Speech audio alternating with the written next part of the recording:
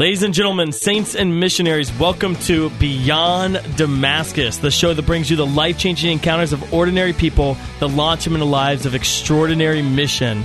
When St. Paul encountered the living God on the road to Damascus, he became a missionary to the nations. Praise the Lord. I'm your host, Dan Dimite, and I'm joined here in studio with my good friend and brother in Christ, Aaron Richards. Hey, everybody. Happy to be here. Aaron, how you doing today? So good. Oh, it's going to be a party. We've got the little nuns of Jesus and Mary joining us today. And a little friar. And the little friars of Jesus and Mary. We've got all kinds of little people of Jesus here today. Woo! It's going to be fun. Friends, Beyond Damascus is a co-production of St. Gabriel Catholic Radio and EWTN Radio, and carried across the EWTN Global Catholic Radio Network. For those joining us for the first time, Aaron and I are leaders of a passionate, spirit-filled missionary community called Damascus. We awaken, empower, and equip a generation to live the adventure of their Catholic faith through life-changing encounters. And this show is all about allowing those life-changing encounters to be shared with audiences. Amen. Of how we can encounter Jesus Christ like St. Paul on the road to Damascus, and then live these lives beyond Damascus. Yes. That after our conversion, we become real missionaries. Yeah. We like missionaries, right, Aaron? We do. Yes. Awesome. Can you open us in prayer today? Absolutely. In the name of the Father, and the Son, and the Holy Spirit. Amen. God, thank you for the missionary call that you've placed in each one of us, and for the missionary call that you placed in the life of St. Paul. God, we pray that you would fill us with a spirit of evangelization, that you would give us a heart that breaks for others. Father, even as we listen right now, that you would give us a heart for those in our families, for those in our peer groups, for those in our spheres of influence, God, that you would continue to inspire us with the zeal to share your name, to share the life and the peace and the grace that you've offered to us with all those that we meet. We pray it in Jesus' name. Amen. Amen. So, Aaron, in Pope Francis's letter, The Joy of the Gospel, he spoke of the fact that we need to be spirit-filled evangelizers. What's it mean to be a spirit-filled evangelizer? Oh, man, it means to be fearlessly open to the power of the Holy Spirit. Yeah. Those are his words, not exactly. mine. And so we're all about like fearlessly openness to the Holy Spirit, right? And fearless, I think it's fearless openness, fearless but yes. openness, fearlessly open, yeah.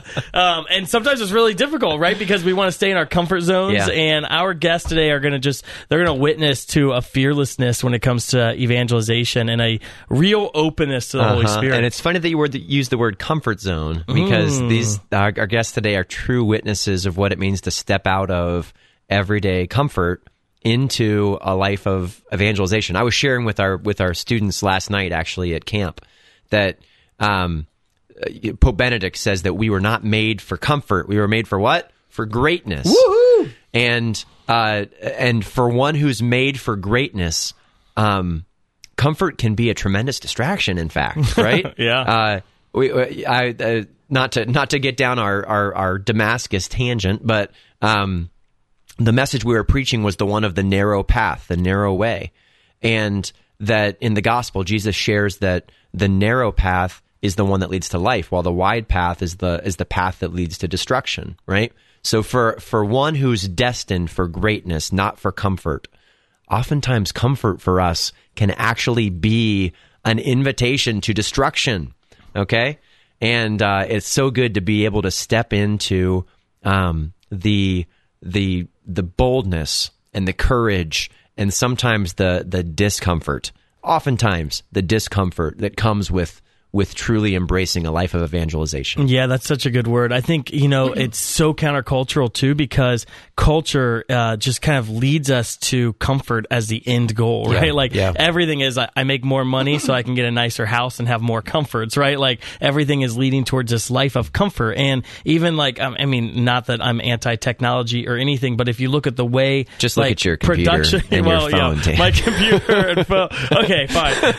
I'm not super tech savvy. That is true. But everything leads to like making things easier, right? Like we always want to make things easier on ourselves or more comfortable for ourselves. And I went to buy a car last year and I couldn't find a car that didn't have like everything like all like beefed up. I'm like, I just want a normal car, like, but I've got screens and videos and cameras everywhere. Just because we're leaning, society's moving towards ease and comfort all the time. Yeah. And so the gospel is so countercultural and almost startling in that, you know, even so many parents, as a parent, we want what is best for our children. And sometimes we think what's best for our children is raising them to live a comfortable life. But what if that's not what Jesus actually says in the gospel is what's best for us? And so we have to be careful and prudent as adults to say, wait a second, am I living the narrow path, or did I accidentally find myself on the wide path that leads to destruction? And at Damascus, we have sadly caved in. All of our cabins are air conditioned. Beautiful. I love it. Yes. No. And it's great. And when we witness to the gospel, the great thing is it's not just about, Jesus doesn't just want us to be uncomfortable in the sense of like, don't have air conditioning in your house. That's not what we're getting at. No. He wants a discomforting evangelization. Absolutely. That am I willing to get into tough conversations? Am I willing to maybe put myself out there at work when it's uncomfortable? And am I going to have a conversation with a coworker that I know Holy Spirit's asking me to have, but I haven't jumped into it yet? And so today we're going to be listening to religious sisters and a religious friar who are living a life of holiness and discomfort through being Spirit-filled evangelizers in a fearlessly reckless way. But that doesn't mean like, oh, that's nice because they're, you know, living the Franciscan spirit. That applies to them. But because I'm living not the like it doesn't apply to me. Like this is the same call for everyone. And what I think we are called to do is religious are meant to teach us who we're called to be in heaven, right? That their lifestyle, what God is accomplishing in their life, we should look to that and say, God, you want that for me. And I'm longing for that same kind of holiness. Yep. That's so good. And just by their witness, you know, it's not always an either or. But the reality is that for most Catholics, that our go-to is always the least common denominator, right? Our go-to is always is always that this is a call that's meant for somebody else. And it's so good to see through the witness of others that we do share this common call. So let's be inspired today. Let's be inspired by the witness of our guests today. I hope that even as you guys, I mean, so many of our listeners, of course, our Damascus missionaries are listening in. But how many of you wouldn't consider yourself missionaries on a daily basis? How many of you wouldn't consider yourselves called to full-time ministry? And the reality is we are. All of us are. Every single one of you listening today is a missionary. Why? Because the spirit of the church is a missionary spirit. And as a member of our church, you are called to a life of evangelization. You're called to a life of radical missionary discipleship. Yes, that's so good. And it may not look like the missionaries of Damascus. It may not look like Dan or myself. And it may not look like the brothers or sisters, the friars or sisters that we're going to be speaking to today. But it does look like a missionary life. And as we're able to enter in and experience a diversity of calls and lifestyles, God can speak to us in profound ways. One of the things that I was speaking to the campers last week about is just the word missionary. And what does a missionary do? They go into a foreign and sometimes hostile territory, and they claim that territory for Christ Jesus, right? That they labor in this new territory so that it can be claimed for the gospel. And I think about our Catholic lay people, and I wonder how hostile and new is the gospel in your workplace, right? That truly you are a missionary because you are being sent into the secular world to make the gospel present in the secular world. That you are called as you know, I love Saint Patrick, the great, like one of the greatest missionaries of our time. He went into Ireland and he claimed an entire nation for Jesus. And that you are called, listeners, as missionaries of the gospel, to go into your workplace and to claim it for Jesus, and to go into your communities and to claim them for Jesus. And it's not the priest's job to do that, right? The priest, they're meant to minister to us, the sheep, and then they send us forth on Sundays. It's like, go forth and live the gospel, right? Proclaim the gospel. Go, let this mass, the body of Christ Christ that you've received, go be the body of Christ. Yeah. So we are truly the missionaries, and the priests are meant to feed us and to fuel us and to sustain us with the sacraments so that we can go and claim hostile new territories for Jesus Christ. Well, let's be honest. It's not just the workplace. It's not just the world that is the hostile territory. I mean, I speak to parents right now. Like, how many of you would consider sometimes your home itself to be a hostile territory? We are There's on been mission. hostile takeovers in my household for sure. We are on mission every day. No, the children are running the house. What every happened? day. Yeah. Good. Well, we're going to take a break, and we'll be right back, and we'll be welcoming today's guests. All right. You're listening to Beyond Damascus, a co-production of St. Gabriel Catholic Radio and EWTN Radio, and carried across the EWTN Global Catholic Radio Network. We'll be right back. Sometimes God doesn't change your problems because He's trying to use your problems to change you.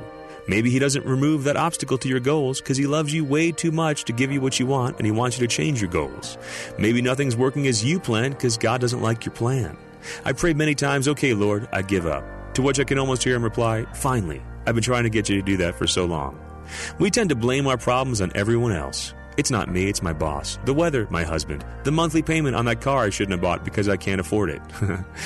I almost never hear people say, Chris, I think I need to just change myself. So I want to propose this. Maybe, just maybe, the main thing standing between you and your peace of mind is you. How far does God have to push for you to say, okay, Lord, I give up. Let's try things your way. How about we change me to obtain the peace that I'm dreaming about? Send us a message at connect@reallifecatholic.com. This is Chris Stefanik from reallifecatholic.com.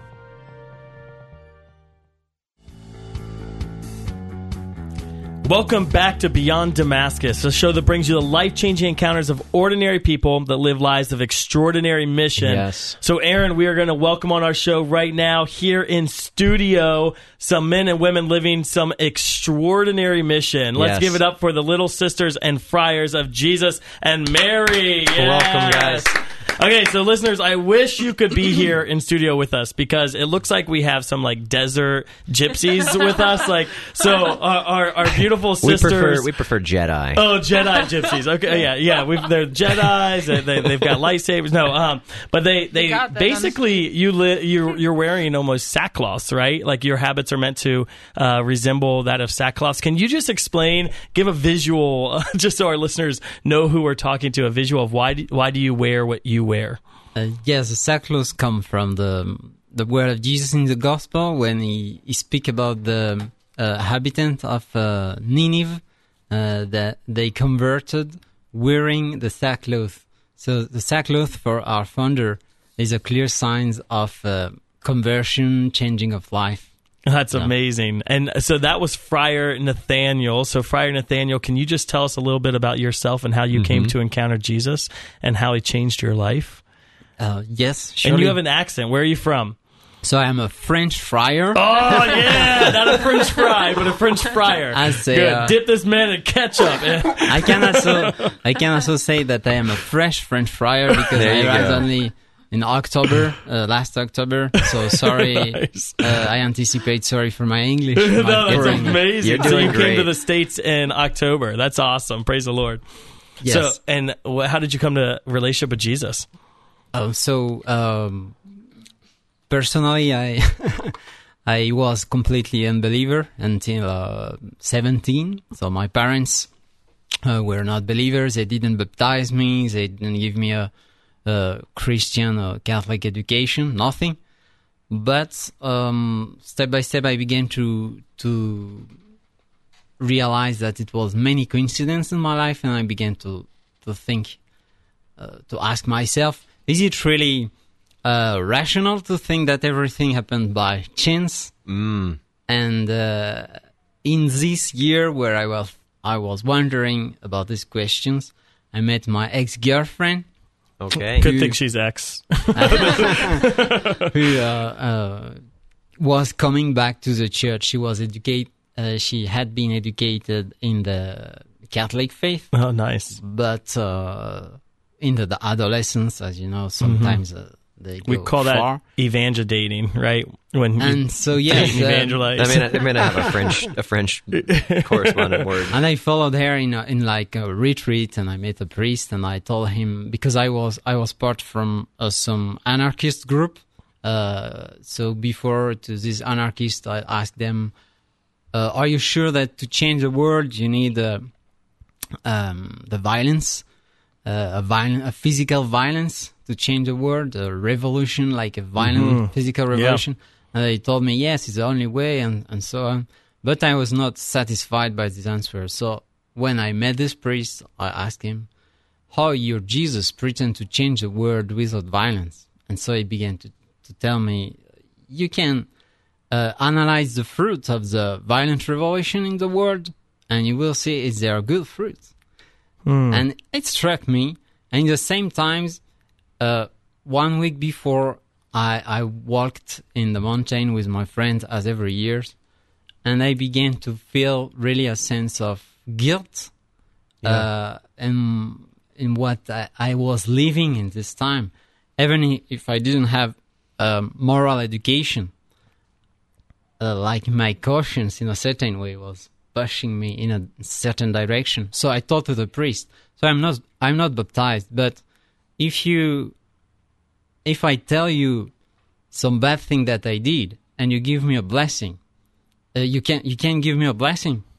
The priest answered, yes, I can. So you went to confession, basically. So it was not a confession, but I told him I can be confessed, but he did that. And when I received the blessing, I received a really great joy, peace, and strength that I never experienced. Oh, the Holy Spirit. That's awesome. I was a Rasta, so I used to consume many strange substances and other things, and I never experienced something like that. Yes, praise the Lord. Jesus is the greatest high we can experience. There is nothing to compare with the peace of Jesus and joy. That awesome. That's great. That's great. That is a beautiful testimony. Maybe I can tell you something about our charism. Yes, please do so. Our community, Little Friars and Little Nuns of Jesus and Mary, is founded by Friar Volantino, our founder, 20 years ago in Sicily. In Sicily. That's amazing. And Friar Volantino Verde means green flyers, because God called him to be like a living flyer, to bring the gospel with his life. Oh my goodness, yes. And green because of the hope of the resurrection. So green fire? Green flyer. Flyer. Yeah, awesome. Flyer. Awesome. Praise the Lord. In Italian, Volantino Verde means green flyer. Nice. Awesome. Yeah. So the community was approved the last May 13. Nice. 31st. 2019. Wow. Definitively as a public association in the foresight to become Institute of Consecrated Life. Yes, congratulations. Yeah. Praise the Lord. In Sicily. Yeah. That's amazing. By a bishop, the referent bishop, Monsignor Stadiano in Sicily, in Noto. And our charism, in few words, beyond the prayers, the contemplation, is also the evangelization on the road, a little bit as when Jesus, then the apostle, without bag, without money, without staff, without bread, and so trusting in the providence, on foot and hitchhiking on the road of all the world. So you take the gospel on the road, realistically following, the literal words of Jesus, that you take nothing with you, you take no money with you, you don't have a car to drive in. It's not that money are bad. We always precise this, that you can do many great and good things for God with money, but it's a way to show to the people that how great is the providence of the Lord. Yeah. Also in this way, to live this, also the scriptural passage of the gospel, and to help so many people who have like a spirit of accusation, especially in Europe where we were founded. Will accuse the church, the church is so, the church is so. But when they see this kind of witness of poverty, that is a profound witness. It helped them to listen And so after, the center of our charism is to help the people to come back to the sacrament, especially the Holy Confession and Holy Communion. Yeah. So there is a funny example that our founder used to define our charism. He listened the phrase of Saint Teresa of the Little Child. He said, "In the church, I want to be the heart. I want to be the love." And our founder asked himself, "What could we be? What do we want to be? What do we want to be in the church? Come up with? Church, in the body of Christ." And so he said, we could be like the blood, because the blood take from the lungs oxygen, from the many other organs, so proteins and other things like that, vitamins, and bring this to the muscles and other parts of the body. And so we have this mission to be firstly contemplative, like the first Carmelites, and also active to bring this spiritual vitamin of the teaching of the church and of the that God led us in the Revelation to the end of the world. So. Praise the Lord. Amen. I love that. Thank you so much, Friar. Can you share real quick on your habit? You've got a green V, and it's hidden behind the Franciscan cross. Can you share why there's that significance? Yeah, the green V is V for victory. Woo! Over Victory! the sin and over death.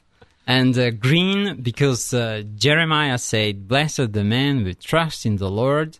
He's like a green tree, a tree evergreen. Even when the dry of the test comes, he will not lose his leaves."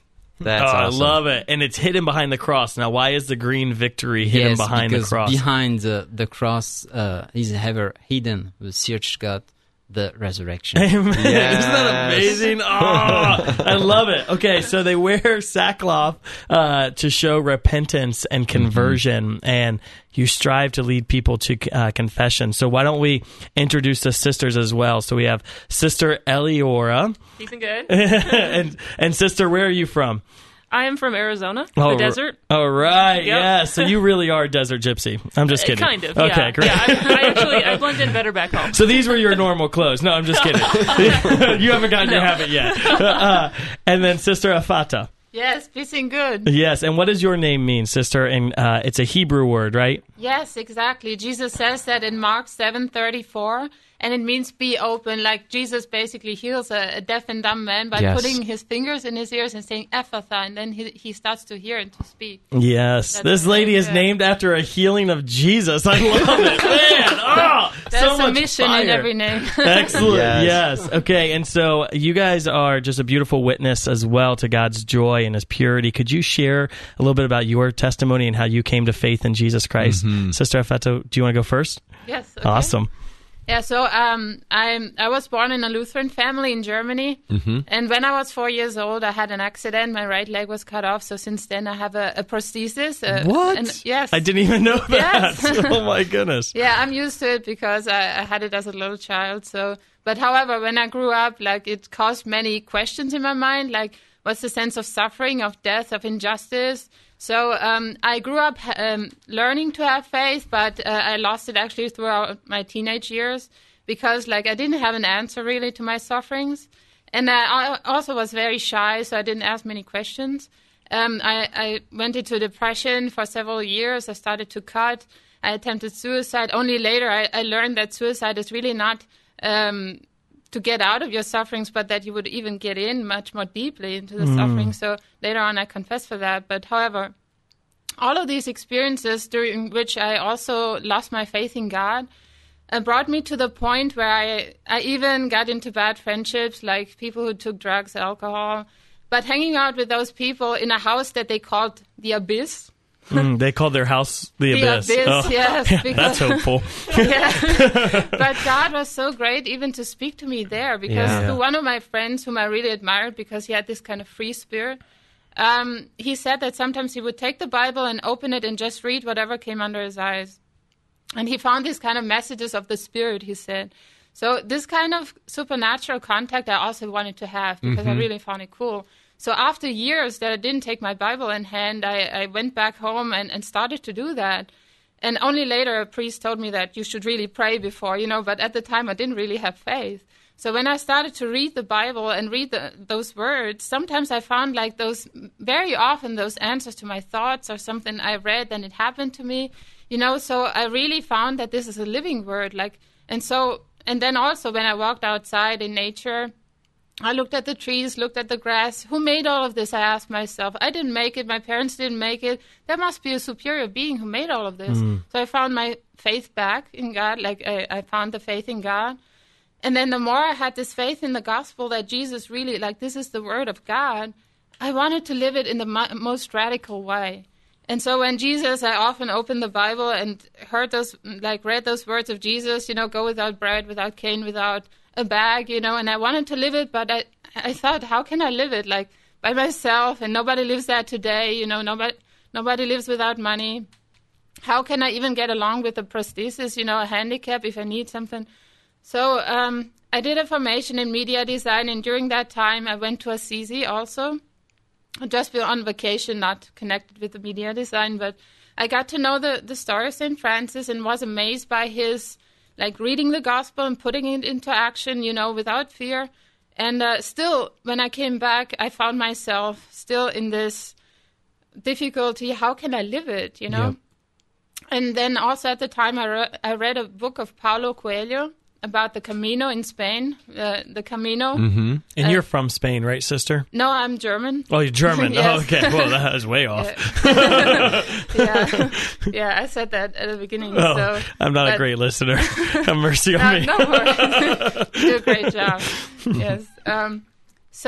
However, I went on the Camino just because I felt a real great push to go there, and also in the occasion of the death of my grandmother, I saw my cousin and he had walked the Camino and he told me great things about it. So I really took that as a sign of God, let me go there.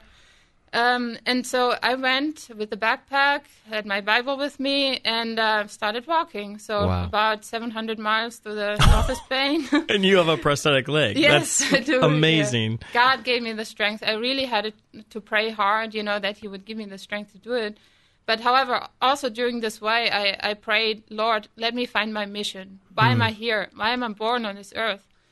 And so in one night, I met at a pilgrim's hostel, I met these two friars dressed in a habit. I had never seen something like that. Mm-hmm.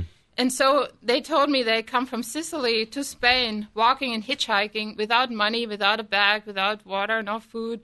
I saw the gospel put into practice still today, and I was amazed. I felt that fire in my heart, like the disciples of Emmaus, like that fire that Jesus was speaking to me. And pretty quickly, I figured, okay, the Lord is wanting me to go with them. But then fear crept in, and so after finishing the walk, I went back to Germany, finished my formation, because I actually had interrupted my formation in media design. Then I thought also of going into fine arts in Hamburg, but at that point, after about a year and a half that I met the community, I decided really to go to Spain, to Sicily, and do a vocational experience with them, because they had actually left me their contact, and the contact of a family close by, because they didn't have a cell phone also. So good. Yes, and so during that vocational experience, the founder of our community helped me. It was really essential in helping me to understand the roots of the Catholic faith. Yep. Because I didn't realize that as a Protestant, you cannot enter a religious Catholic community. However... Interesting. Yes. That's the one thing they get you on every time. Yeah, there was a little foundational so detail. many rules.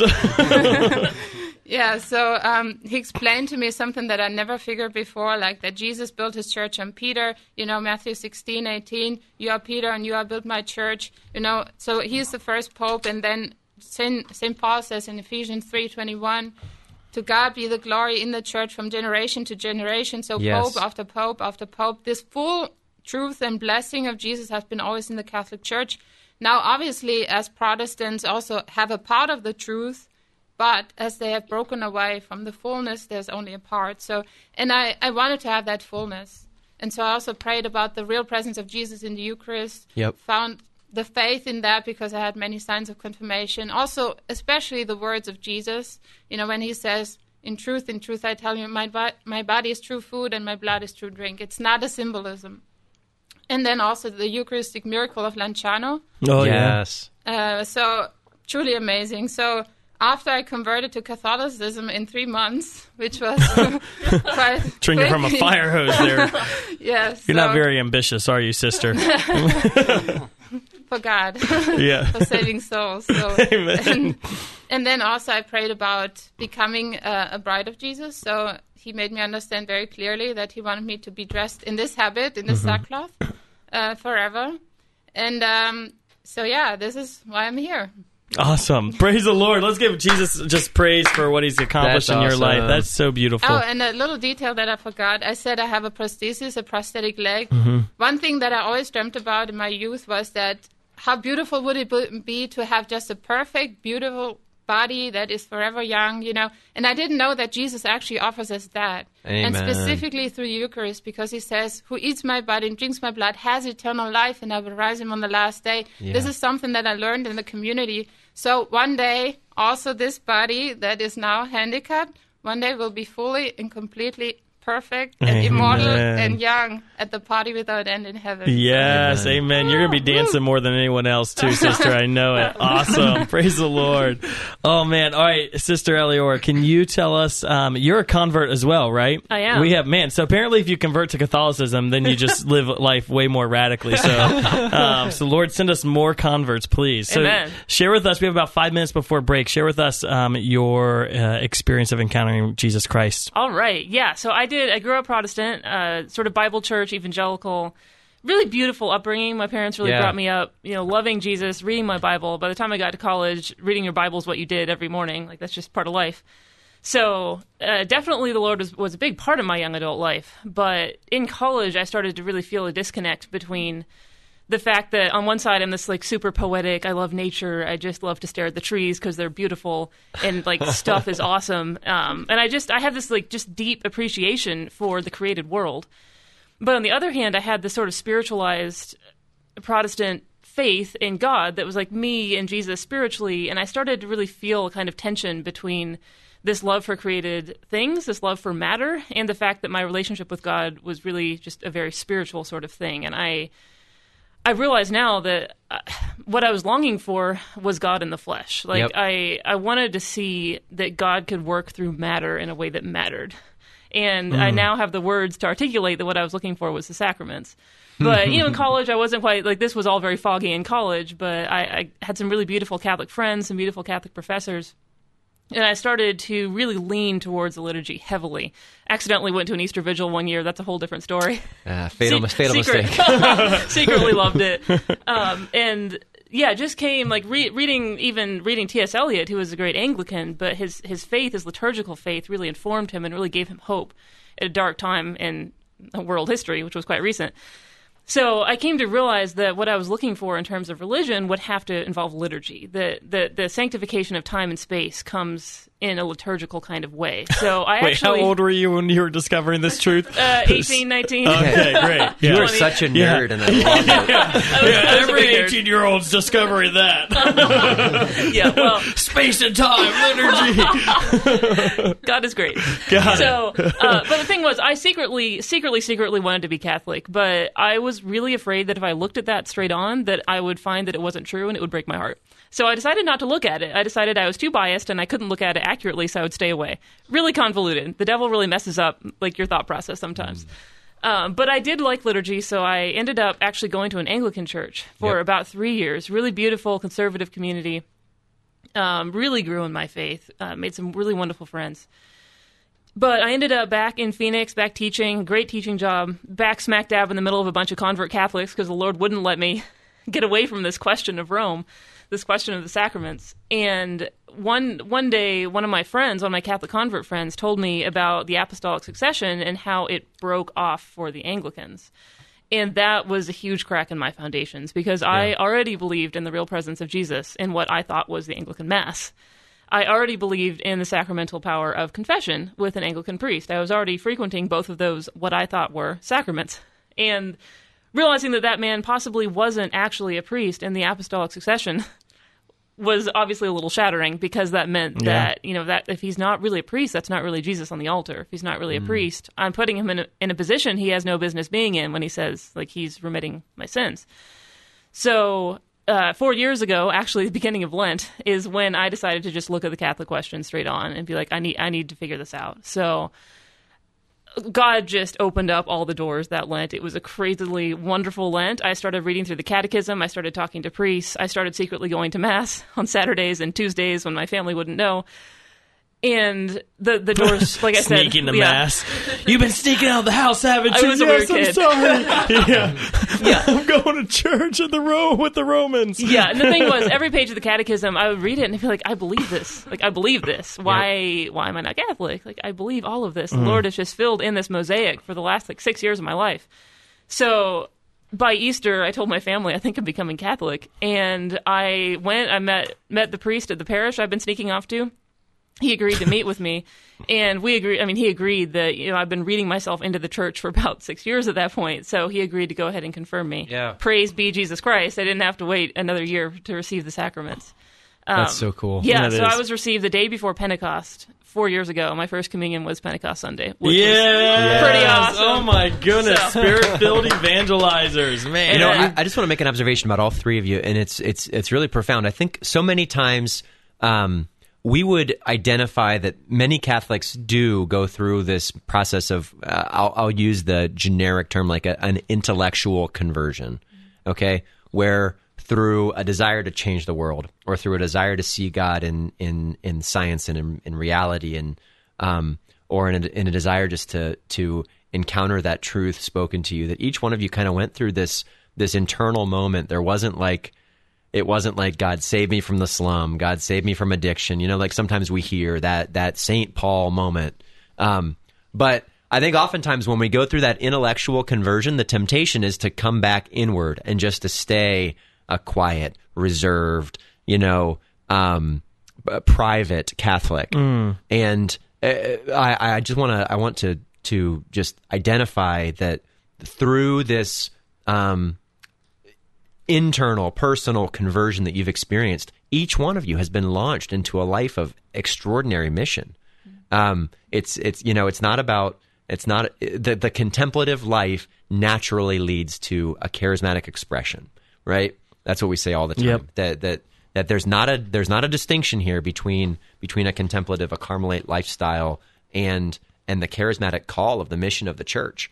Our church would say that these are co-essential elements, right? I'm into that. Yeah, so you guys live a Carmelite and a Franciscan spirituality, correct? And yet you are fearlessly open to the Holy Spirit, and it's just, you can just see it in your joy and in your witness. Mm-hmm. I love it. We're going to take a short break. When we get back, we're going to close up this incredible episode with the dear little nuns and little friars of Jesus and Mary. You are listening to Beyond Damascus, a co-production of St. Gabriel Radio and EWTN Radio, and carried across the EWTN Global Catholic Radio Network.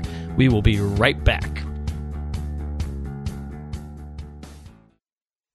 There's a great saying that we should be a thermostat and not a thermometer.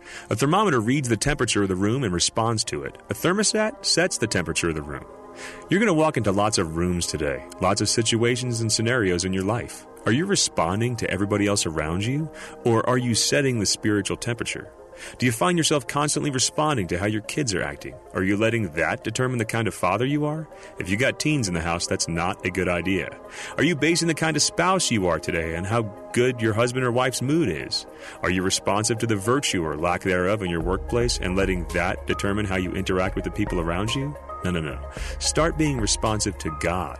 Keep the person He's calling you to be today front and center. If you're true to that, even if you're quiet, whatever room you walk into, a wave of grace will follow you. Send us a message at connect@reallifecatholic.com. This is Chris Stefanik from reallifecatholic.com.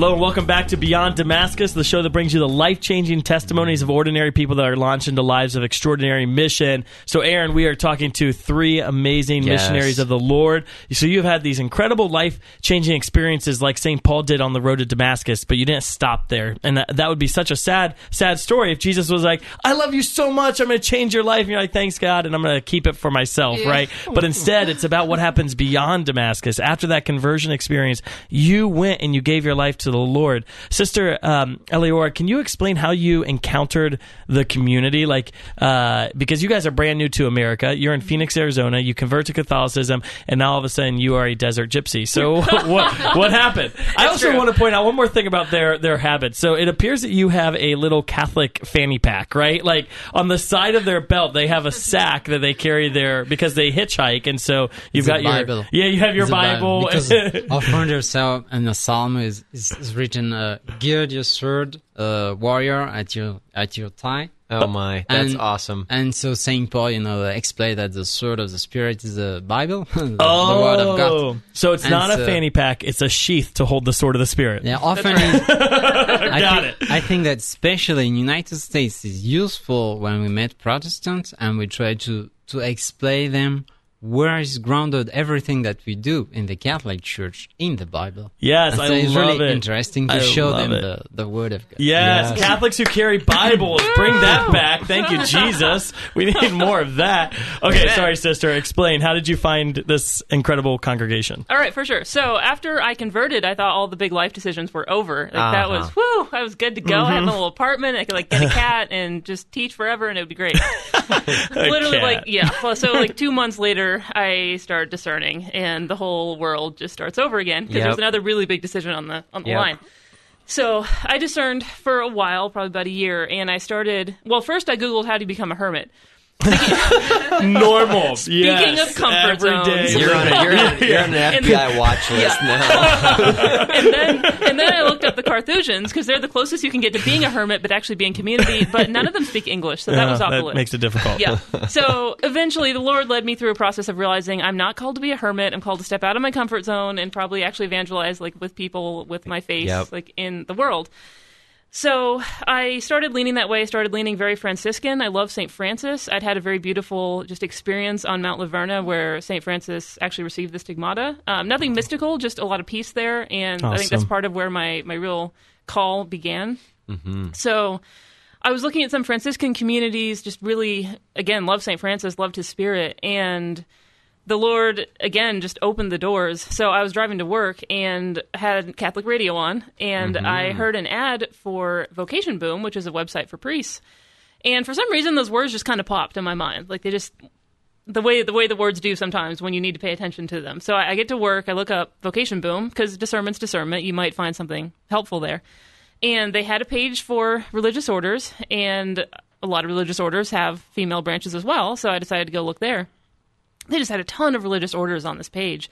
And so I just flipped through them sort of willy-nilly and ended up coming across a little blurb about our community, which is a little surprising to me now on this side because our community is so young and so small that there's not a lot of third-party sites that pick us up. Yeah. So to me, that's definitely a God thing, that God led me to a place where there just happened to be a little blurb about this bizarre community that runs around in sackcloth-looking garments, doesn't use money and hitchhikes across the world. Exactly. And, that's super cool. I love this. So I was just intrigued. I quickly backburnered all the other things I was discerning with or interested in and just kept coming back for more to this community, and here I am in a habit. So praise to Jesus Christ. Yes, thank you, Jesus. And so the reason they're with us is actually because they reached out. We run Catholic Youth Summer Camp at Damascus, and we have 500 young people encountering the living God this week at Damascus. And we're just so blessed to have religious present with us while there. And I was like, I'm sorry, we don't have it in the budget this year to fly religious out. And they're like, oh, well, we'll just hitchhike there. And so I'm like, oh yeah, of course you will. And I love it. And Friar Nathaniel, you're not afraid to hitchhike because you have the sisters with you, right, to protect you. And so you're like, I'm okay. I can handle this. This isn't scary, right? And so can you tell us some of the stories, as you evangelize this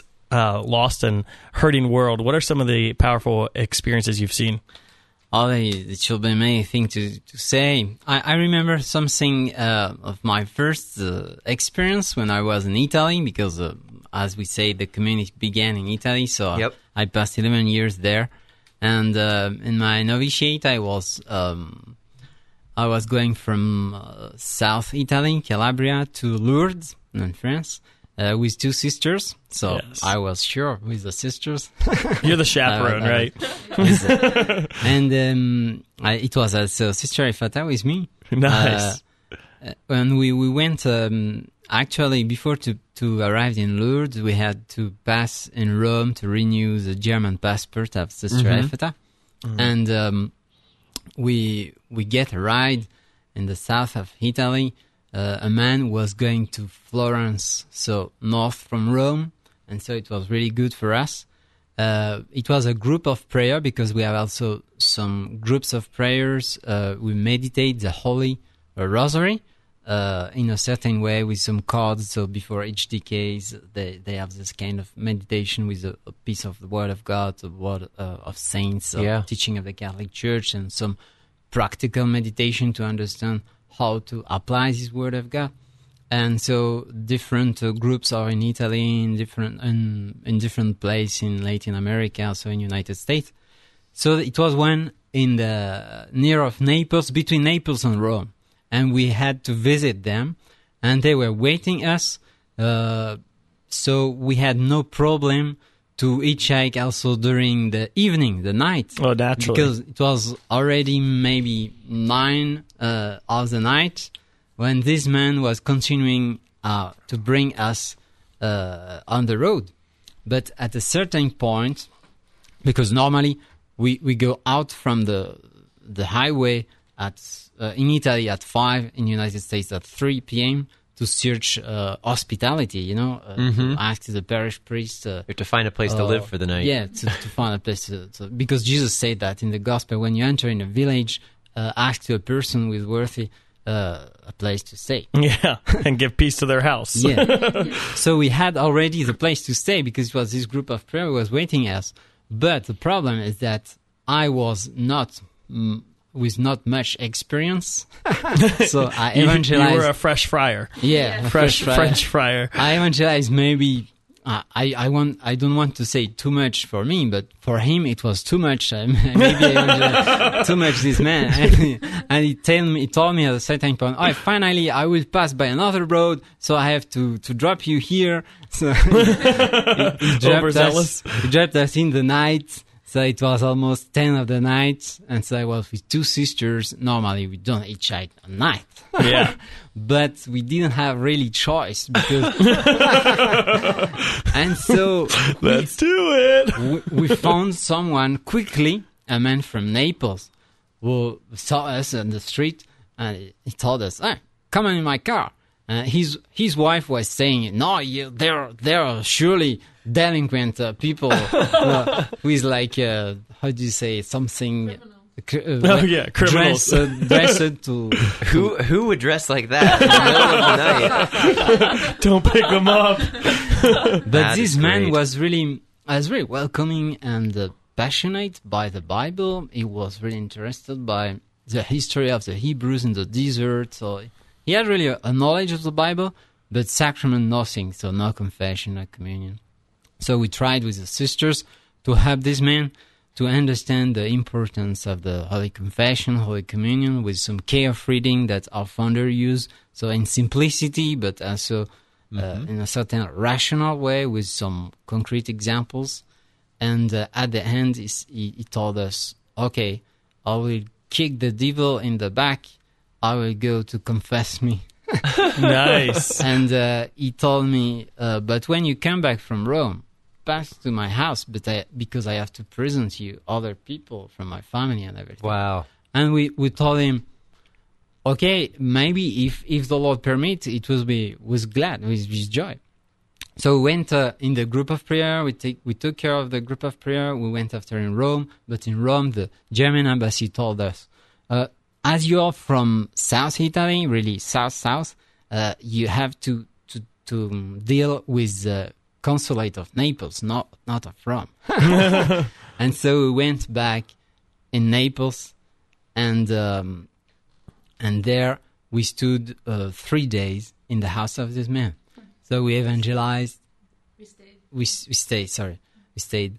We evangelized how the people who were working with him, because he had like a enterprise of flowers, dry flowers. Nice, a business, yeah. Wedding and funerals and other things like that. And after we went back, after a while, we went back in South Italy. And after some weeks, I called him. This time it was still the telephonic cabin. Yes. And we had some benefactor gave us some like code. So I called him. So, all right, Chiro is his name. Yeah, all right. Yes, Nathaniel, I want to ask you prayer, because I didn't say you, but every month there are people from the Camorra. Camorra is the mafia in Naples. Yep. And these people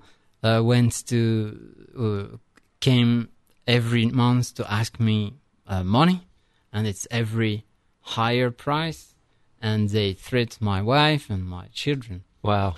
So Chiro, already when we passed in his house, was already confessed and took the communion, also his wife. Wow. And he told me, this month, it was 10 years that they did this, but this month I decided to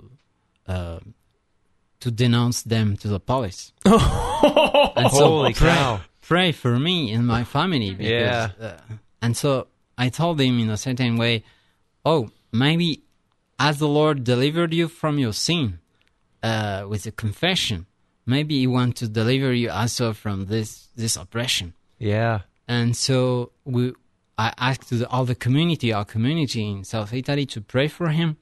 And after a while, after some 2 weeks, I called him again, and he told me, okay, Nathaniel, the policeman went inside the backyard of the store where I am, the day where the men of the Camorra were going, and they took everybody, they put him in the jail.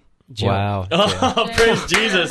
He does bring victory, right? That's amazing. I love that. And this man, sorry, the last thing, this man, after the policeman made round around the stores for several months to avoid vengeance, and for several years he was going in the sacrament and not going, and when he was not going, other problems went. Yes. But after some time he understood. Okay, that is the way.